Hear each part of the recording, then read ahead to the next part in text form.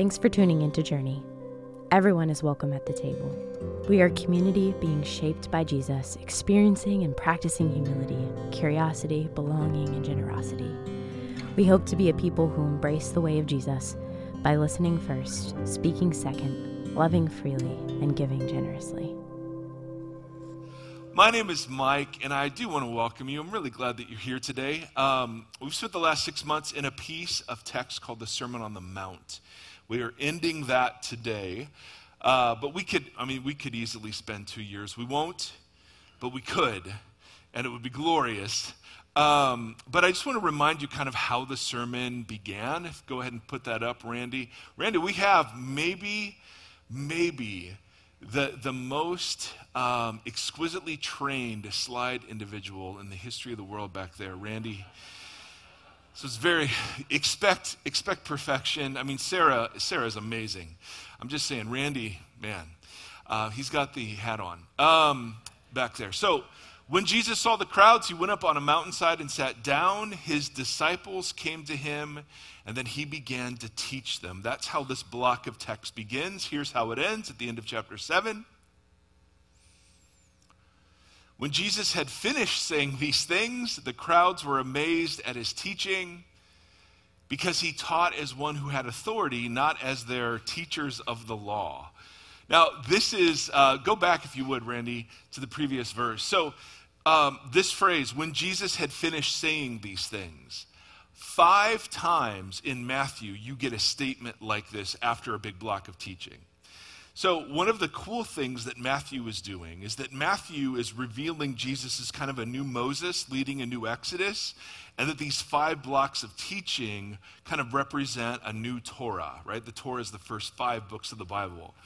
And so this is the first incident where Matthew will put a verse in there like, when Jesus had finished saying these things. And so this is the first of 5 blocks that go, kind of Matthew builds this whole text around.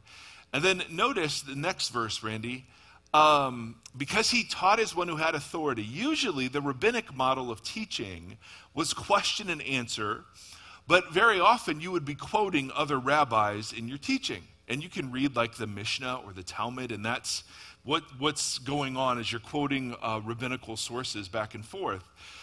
And one of the things that was interesting about Jesus is, does Jesus quote anybody else in his sermon? Does he quote anybody else? The answer is no. He is quoting himself as the authority over the proper interpretation of Torah, which was a big deal in those days. So again, maybe in English, you're just kind of like, well, how do we know Jesus was actually as provocative as we think he was? Well, it's little things like these that give you clues into the idea that, well, Jesus wasn't just saying, hey guys, let me share some opinions with you. He was presenting himself as the determiner of what God's heart was in giving the Torah, which, is a big deal in that community. Now, we're going to look at the last piece of text in Matthew chapter 7. We've been looking at the idea of krino, judgment, which is a judgment that condemns is ruled out by Jesus. A discernment, though, that can separate ways of living and separate actions instead of people. That's encouraged. But even good krino can go bad when we push our good judgments on people who aren't asking for them. And that ultimately leads us to what Susie covered last week, which is this radical idea that, hey, however you'd like to be treated, treat other people that way. I mean, it really is that basic, what it is that Jesus is getting at here. So, Jesus then closes the text, or this part of the sermon, with warnings and encouragements, just like Moses would do in the book of Deuteronomy. He says, chapter 7, verse 13. Oh, by the way, I forgot. If you want to discuss at any point or have a question at any point, we very much encourage questions. We're a community that, because we're all gift recipients, believes that it's really okay to be in different places and in process with this whole Jesus thing. And so we very much encourage people to interrupt and ask questions. There are 2 ways to do that. One way is to raise your hand, but today we're introducing microphones to you. And what that means is we have hundreds of people who are watching online who never hear your great questions, who are saying, hey, we'd really love to hear the questions. So we're going to have Kevin and Susie roaming around with microphones. Raise your hand, and then there are just a couple of rules. Number one, you don't get to hold the microphone. And number two, let's be short and sweet on this, all right? And then we'll just go kind of wherever. If you are online or you're like, the idea of talking publicly in a microphone is horrifying to you, we have a text number that you can text any questions to as we go. All right, make sense? Great, fantastic. Giddy up. Verse 13 of chapter 7. Jesus has been talking about krino, and now he's going to encourage his disciples to use krino, this idea of discernment, in how it is that people are talking about following him. He says, enter through the narrow gate, for wide is the gate and broad is the road that leads to destruction, and many enter through it. But small is the gate and narrow the road that leads to life, and only a few find it. Now, if you've ever been to an ancient city, there are two kind of gates. The broad gate is usually the main gate, and it takes you usually to the most important part of the city, and it's easy, and it's well policed, and it's safe, is the idea. The narrow gates are the gates that, you can't fit many people through at once. You're climbing stairs or moving over terrain or have to go around to the back of the city and expose yourself to danger. And so the idea between broad and narrow isn't how many people go through them. It's more, the broad gate has the idea of being prosperous, and the narrow gate, the Greek word that's used for narrow, has the idea of being difficult and hard. And so it's there, when Jesus is inviting people into this kingdom revolution that he's bringing about, he describes it, listen, you have to want to do this. If you just follow the normal flow of human history, you'll miss it. Because what's normal in human history is not what's kingdom in God's eyes. And so you actually have to want to pay attention and have to make an intentional effort. And the choice isn't between a lot of people or little people. The choice is between difficulty or ease. That if you choose the narrow door, what you're signing up for is a life of difficulty, persecution, and hardship. That's the image he's giving. But it's that road, ironically, that leads to life. Whereas the one that's safe and comfortable is the one that leads to destruction. And we can have all sorts of great conversations about that word destruction, which we will not have today. All right, so you understand the image. Pretty simple. Everyone knows when you approach a city, there are different ways to do it. If you've been to Jerusalem, we should take a trip, by the way. There is a very broad path that goes right into the heart of Jerusalem. And then there are these other gates that are very treacherous that sometimes you have to make a real dedicated effort to get into. And that's the point. If you're just going to go with the normal flow of human history, you will not find the kingdom of God. Because the kingdom of God is opposite of what normal is to the kingdoms of the world. Make sense so far? Fantastic. Now, in my Bible, there's a paragraph break and a new heading, which seems to communicate, we're talking about something else. And no, we're not talking about something else. Shockingly, paragraph breaks and headings did not exist in the original text, nor did verse numbers.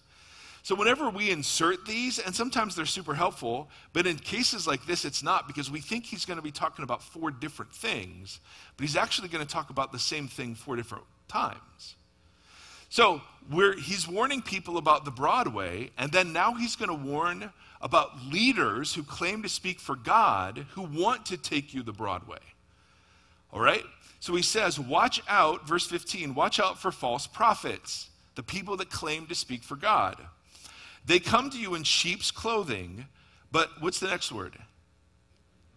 Inwardly, they are ferocious wolves. So the distinction that Jesus is making is between the appearance of someone on the outside and their true self on the inside, correct? That's the thing. By their fruit, you will recognize them. Now, he doesn't leave fruit defined yet, but he gives kind of an example of what he's talking about. Do people pick grapes from thorn bushes?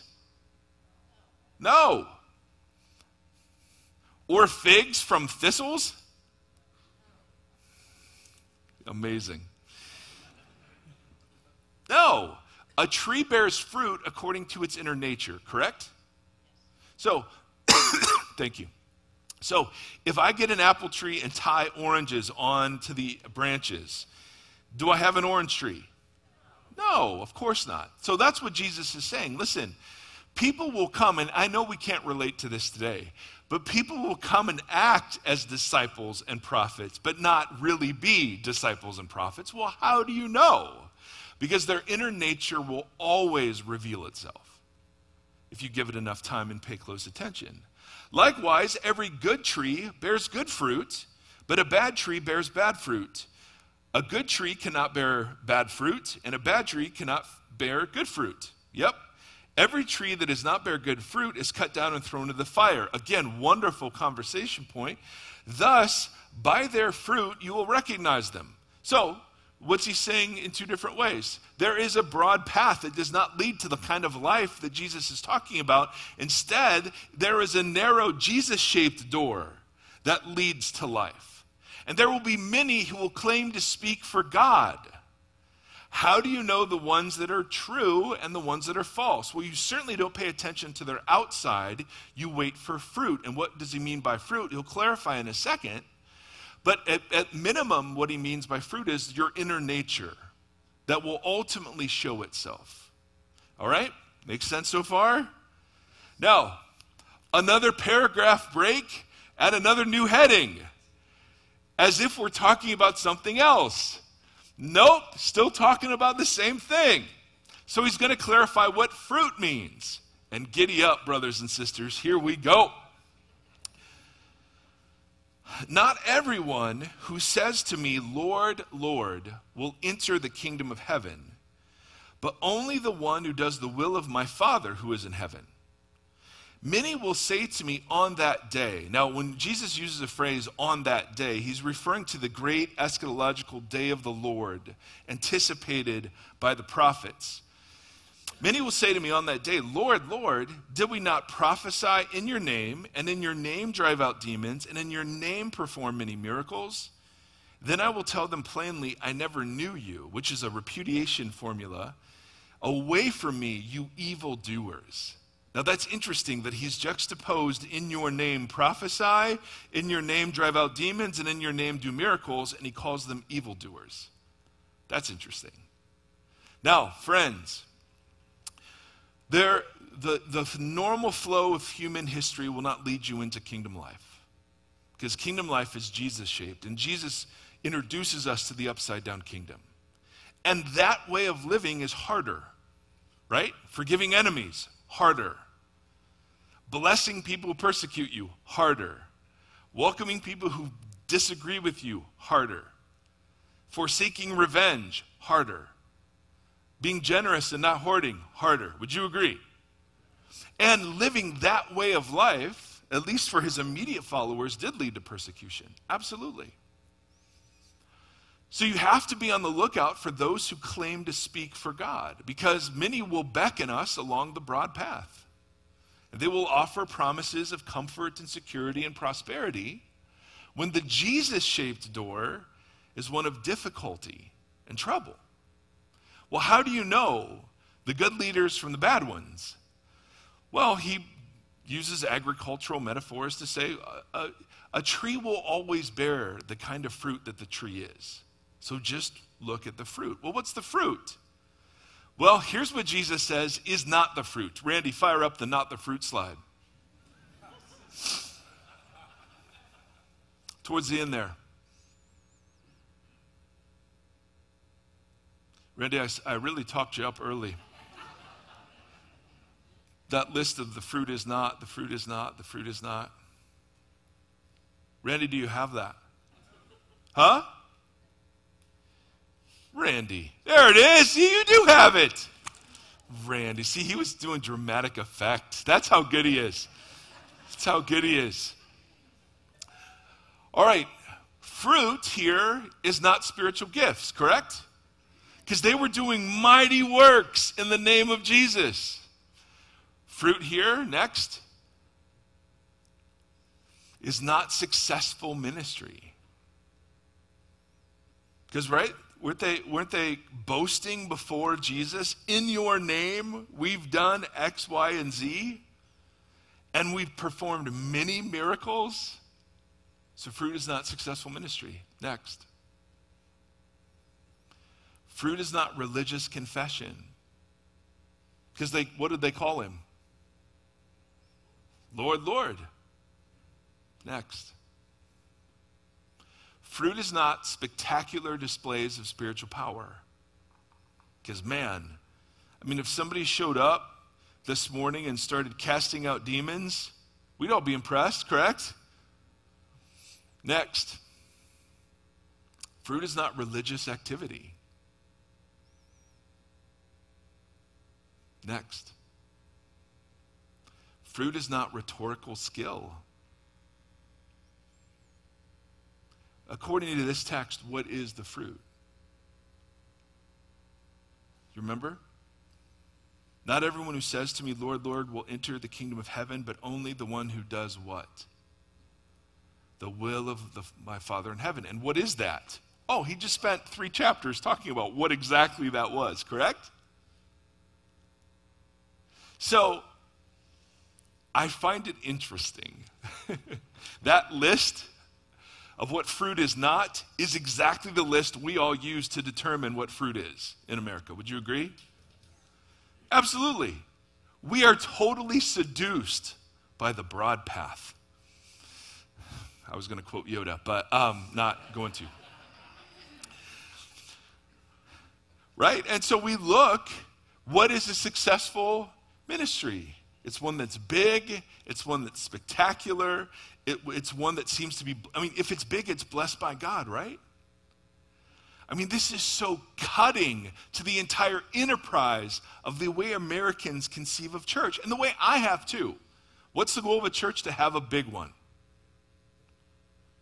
Right? As a pastor, that was always my goal. You grow it. Healthy things grow. I was always told healthy things grow. And so you measured, they don't invite pastors of 30 people to come up and speak at pastors' conferences. No, they platform the ones that have big platforms already and have books to sell. That's just true. And I'm a part of this, so I'm guilty of all of it. But I want us to notice the contrast between what Jesus defines as fruit and what we do. Right? And we're just shocked by these perpetual revelations of big names that have these double lives. And we're just like, well, what does that mean? It means the long slog of Jesus' likeness is never going to be perfect, but it will result in the kind of unmistakable fruit that cannot be put on display by pretense. And so we, as disciples of Jesus, have to just be so much more discerning about who it is. And that's why Paul would say things like, well, imitate me as I imitate Jesus. Right? He would live a life in such a way that people could unmistakably see the fruit of his life and therefore trust his teaching. So I just find it so interesting. And again, I don't know how you feel about this, but I'm just so cut to, oh yeah.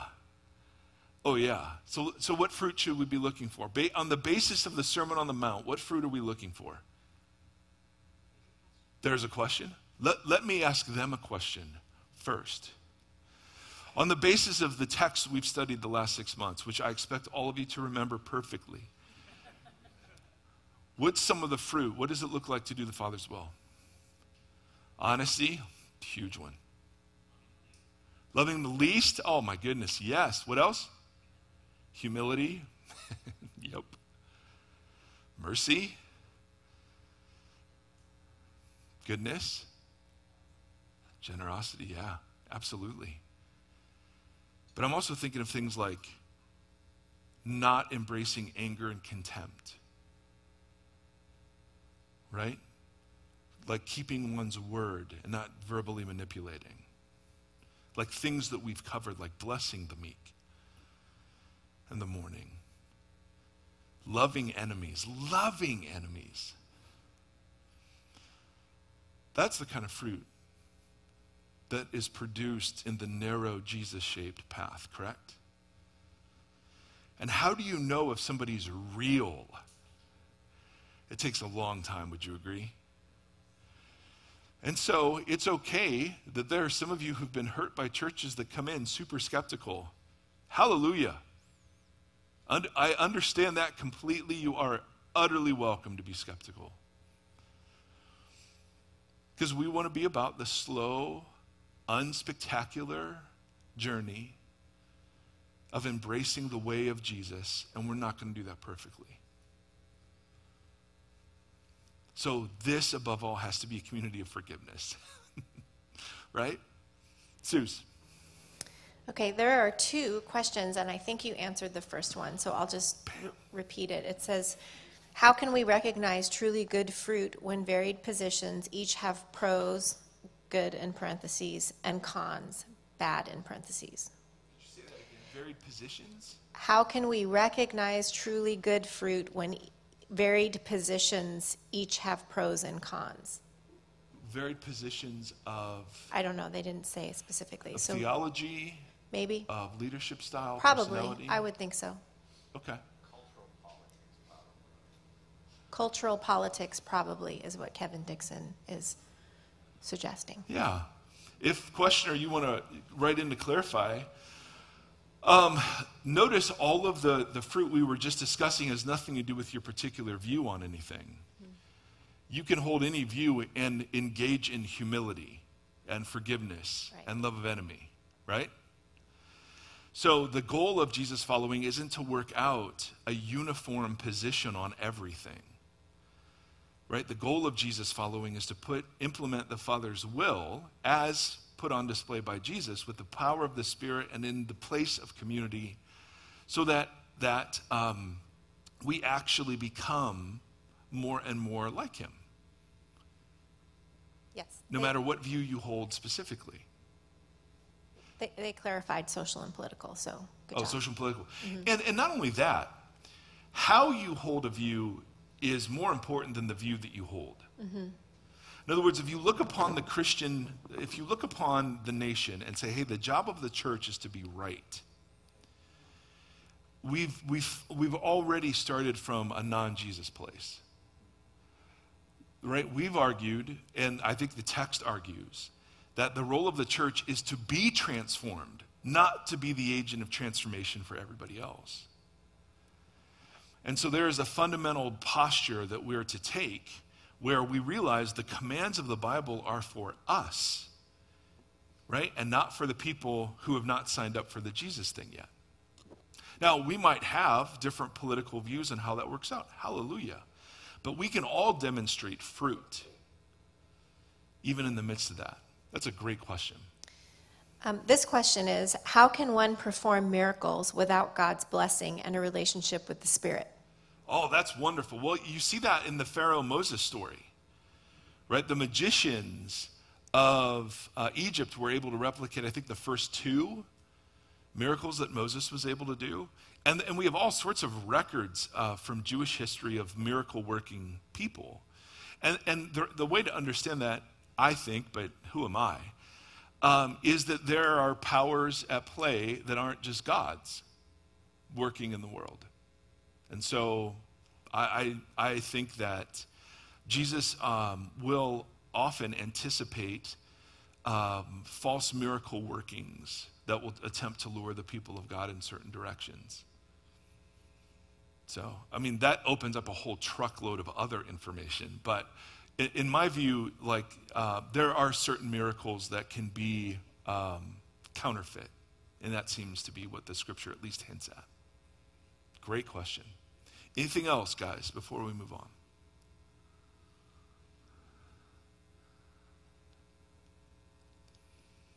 Awesome. Okay. Well, Jesus isn't done yet.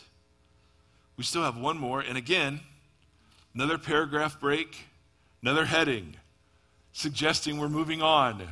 But do you see, he's not. He's talking about the same thing the whole way through. And so it's not shocking that he ends with another invitation to put the words that he's just said into practice. Bless you. Therefore, verse 24, everyone who puts these words of mine, so he's just equated God's will and these words of mine, and puts them into practice is like a wise man who built his house on the rock. The rain came down, the streams rose, the winds blew and beat against the house, yet it did not fall because it had its foundation on the rock. But everyone who hears these words of mine and does not put them into practice is like a foolish man who built his house on sand. The rain came down and the streams rose and the winds blew and beat against that house and it fell with a great crash. So in other words, fruit will always be revealed in times of trouble. And you can tell if somebody's built their house built their life really on the teachings of Christ or not when times of trouble come. Now, there are all sorts of guesses as to what the rock, because the rock could be Jerusalem and all sorts of things. I just think Jesus is very clearly working his way, just like Moses did in Deuteronomy, through an invitation to life that is both invitation and warning. Invitation is, there is life. Warning is, the normal flow of history won't take you there. The invitation is, there are people who are trustworthy guides into this life. The warning is, but not everyone who claims to be turn out to be real, authentic guides. How do you know? Well, it's not spectacular displays of power, rhetorical skill, religious confession or activity. What is it instead? Put the words of mine into practice, do the Father's will, and that is how you begin to discern. And so he closes with a very personal invitation. I mean, imagine you're sitting there, right? We met in January, the people who made up this crowd. The disciples, yes, but there were people who were just been healed and they were weak and they were broken. And then Jesus looks at them and says, if you put these words of practice in mind. That's why I disagree with some people who say, no, the point of the Sermon on the Mount is just to remind us how much we need Jesus. Like, no way. Jesus actually intends for us to live that way. And if you're like, well, that's hard. Exactly. Yeah, yes, it doesn't just happen. No one, if you're just flowing through the course of human life, turns into this kind of person. We have to teach our kids to say thank you. We never have to teach them to say mine. Correct? And it's what's true of kids is more true of adults. I mean, for crying out loud. So the invitation here that Jesus is giving, notice, and I know this is a disturbing way to put this, but this has nothing to do yet with going to heaven. And this has nothing to do with accepting Jesus in your heart. He's inviting us into a way of life that does reflect Jesus in our heart, and that it does involve some sort of heavenly first step before we boomerang back into new creation. But that's not the focus. We've taken what Jesus clearly says to do, and we've made that about just showing us we need Jesus. And you're like, nope. And no wonder Christians don't bear fruit. We're never taught that that's what's supposed to happen. So let me ask you a question. If I wanted to learn to play tennis, how would I learn to play tennis? Come on. Find a coach? Yeah. Not a trick question. How do I know, you suspect. I know, I got it. I totally know. And your suspicion is warranted, no question about it. But no, I'm actually just being the dumbest, most obvious answer. Right? You find someone who can play tennis. And what do? You learn from them and you practice until it becomes, and we even have a word for this, until it becomes second nature. Correct? That's what discipleship to Jesus is like. Now, what's not true about tennis that is true about discipleship to Jesus is the presence of the Spirit, the presence of the Word, and the presence of the community. But we have a part to play in this transformation. And it's just, literally the word disciple just means student. And so Jesus doesn't expect us to just sort of passively turn into him. We actually have to engage in practices that open us up to the Spirit of God in the same way we would engage in practices that help me learn the game of tennis. And that slowly over the course of time, I turn into a tennis player. I may not be a great one, but I know more than I did. The same is true with Christ. We have a mentor in the Holy Spirit and guides in the community and a North Star in the Scripture. And so the invitation for us isn't just to pray a prayer, switch my sins for his grace, and just sort of carve out a good life for myself. The invitation is to actually live this way, albeit imperfectly. Susie, did you have? Oh, yeah? Lots. Oh, wow. So I think about the people being led astray by false prophets who could be directed to the true Jesus. What's our responsibility there? It's a great question. Boy, I don't know how to answer this without getting into a whole host of other things. When I see Jesus, I see him do something that is so hard to do. Jesus doesn't critique without creating a better alternative. So what I see sometimes in my heart and in the heart of the American church is lots of critique without embodying the better alternative, right? So how can we speak so ruthlessly on sexuality when there's so much sexual abuse going on in our leadership and in our churches, right? I mean, you just go, well, no. The goals of sexual purity are for the church. So what I want to do is I want to be the kind of person that lives personally, but is also involved in a community that embodies the better alternative. So that if we're going to prophetically critique something, and there is room for that, no question, we're doing it from a place of community where we are working hard to embody the alternative. So like I have feelings about women in leadership. That's why I'm here. I love that Susie and Krista are elders. I know that's an incredibly divisive issue. I used to hold the traditional view of women could not do that. I've since come to the text more ruthlessly and realized, no, this was permitted all over the place, and we can have that conversation someday. But the point I want to make is I do have critiques against the brothers who hold a different view, and I'm invited to offer those critiques.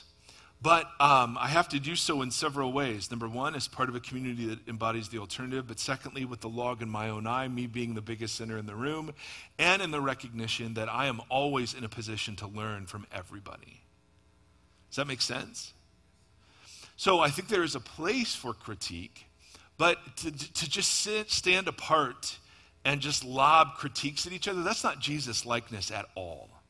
And we just do that far too much. Now, social media complicates this because now we're in a public forum and virtue signaling is a temptation. So I try usually just to keep my mouth shut and worry about my sin. And I don't want to be a false prophet. I mean, sitting up here with this book, like, I used to think that was an easy job. No. So my primary focus is on me not being a false prophet and me not walking the broad path. Go ahead, Suze. Great question. Well, on that note, can you have genuine fruit if you have a large platform?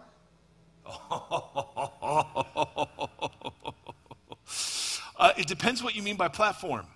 If your platform has been made by pretending and performing and virtue signaling, then no, of course not. Absolutely not. But the church in Jerusalem grew 3,000 people after one of Peter's sermons, but what was his platform built on? Failure, weakness. He denied Jesus 3 times, right? The whole gospel story is saturated with his failure. Now, if we want to build a platform on that, awesome. How do we become the people who truly take care of others as we take care of ourselves? Oh, man. How do you learn to be married? I mean, really.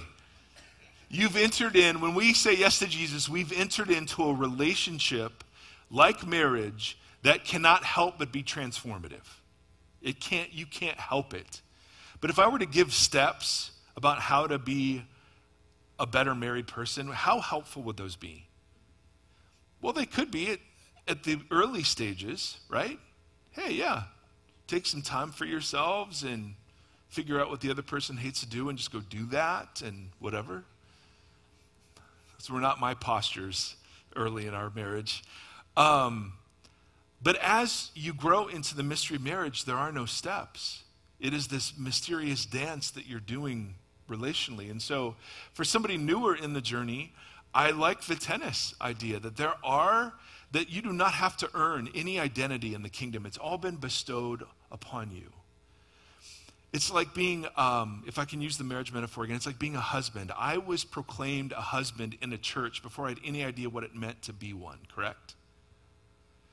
So literally, I stood before a pastor, he said, "You're now a husband."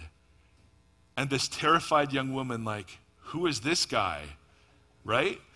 And then the rest of the journey is working out the identity I already have. So the reason I'm learning to play tennis is because I'm already blessed and have been somebody who has received an identity that's congruent with my tennising, if you would push the metaphor. I know I'm switching metaphors like crazy. But the idea of spiritual disciplines, not to earn God's love, not to earn his approval or favor, but instead to open ourselves up to the work of the Spirit. That's why I want to read the Bible. That's why I pray. That's why I do this. That's why all of this is important. It's not because I'm a good Christian and God will be mad if I don't. I do this because I personally want to be a different kind of person. I don't like the way I have lived a human life. And so my surrender to Jesus was surrendering my understanding of what a human life was. I just picked this up in case somebody had a question. But since you pointed at me, your analogy of tennis is good. Learning ground strokes, learning how to serve, learning how to, in the Christian life, is that merely spiritual disciplines, or does it include some other practices that would be helpful to learn tennis? Oh, Kevin. Oh, Kevin, my Kevin. Just leading me along the path. I love it. Asking questions and yet opening up points that need to be further explored. Well done, sir. Well done. Oh, okay. Man, how much time do we want to take on this is my first question. I don't know. Is everybody in a hurry? It's 10. Well, I think some stomachs are rumbling. I'm not going to lie. I'm looking out. You could get eaten. Yes. Yeah, true. In a zombie attack, I'm the first to go. I totally understand that. Yep. I just have to outrun you, man. That's it. All you have to do is outrun the fat guy. And then they're just going to feast for a while. But okay. That's fine. Yeah, that was I'm not graphic, offended by that buddy. at all. The one thing the whole tennis metaphor does not pick up is the work of the Spirit and the synergy between our participation in the work of the Spirit, nor does it pick up the relational dynamic. That's what the marriage metaphor gets that the tennis metaphor doesn't get. The relational dynamic of what it is to learn to be with someone. The idea that we learn from Jesus how to be Jesus, and we do that through the work of his Spirit.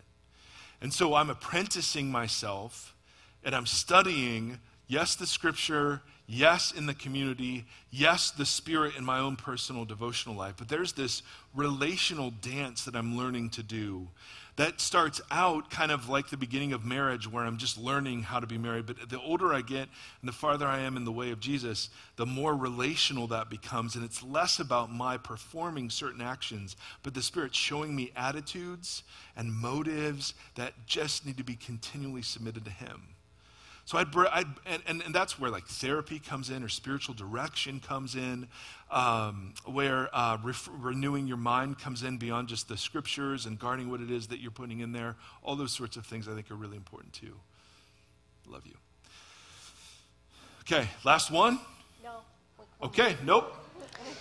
Do you think that part of the reason we have a hard time recognizing bad fruit when we're stuck in like that keep sweet, obey and pray, like that documentary idea, is because we give allowances to people in power in the church, and we ignore intention versus impact? Yes. Oh, genius.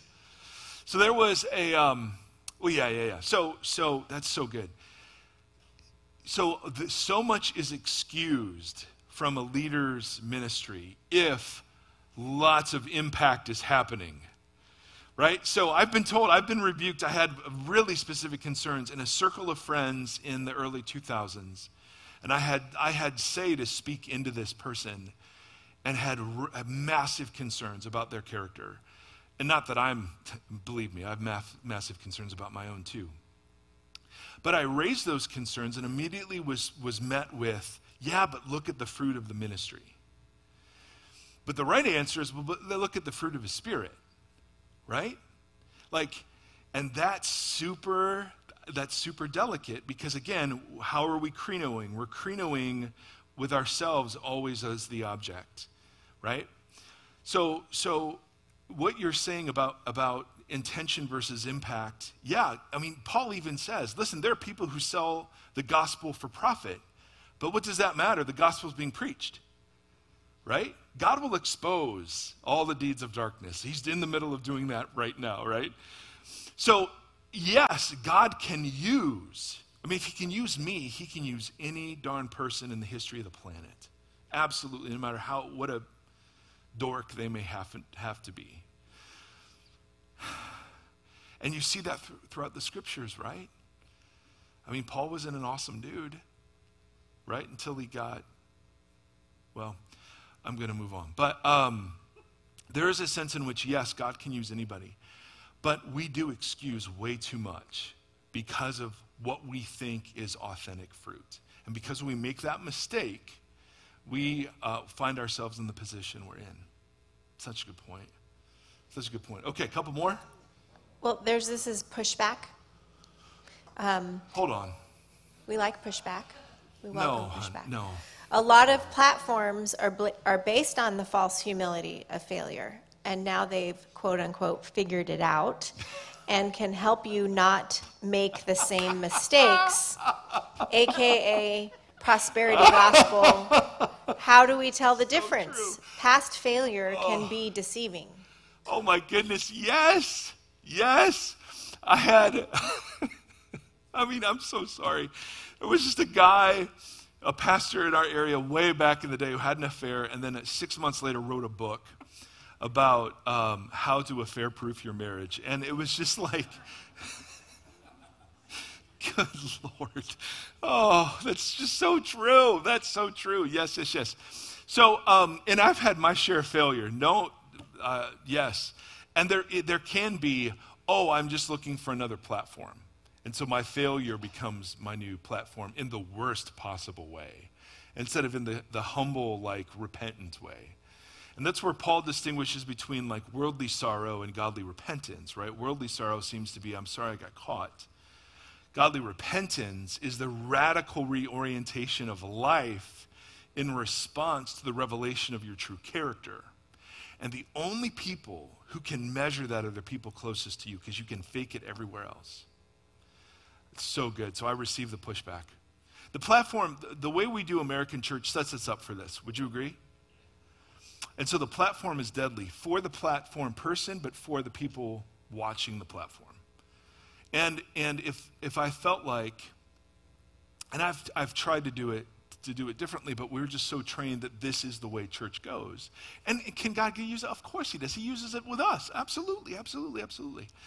But it does feed into the recognition of false fruit instead of the real clear articulation and visibility of true fruit. Anything else? All right, last one. And then Sermon on the Mount, done. We never have to listen to Jesus again. We're done. It's 6 months. It's over. Oh, I thought you had one. No. Oh. Sorry. No, that's okay. You've done great. I don't know.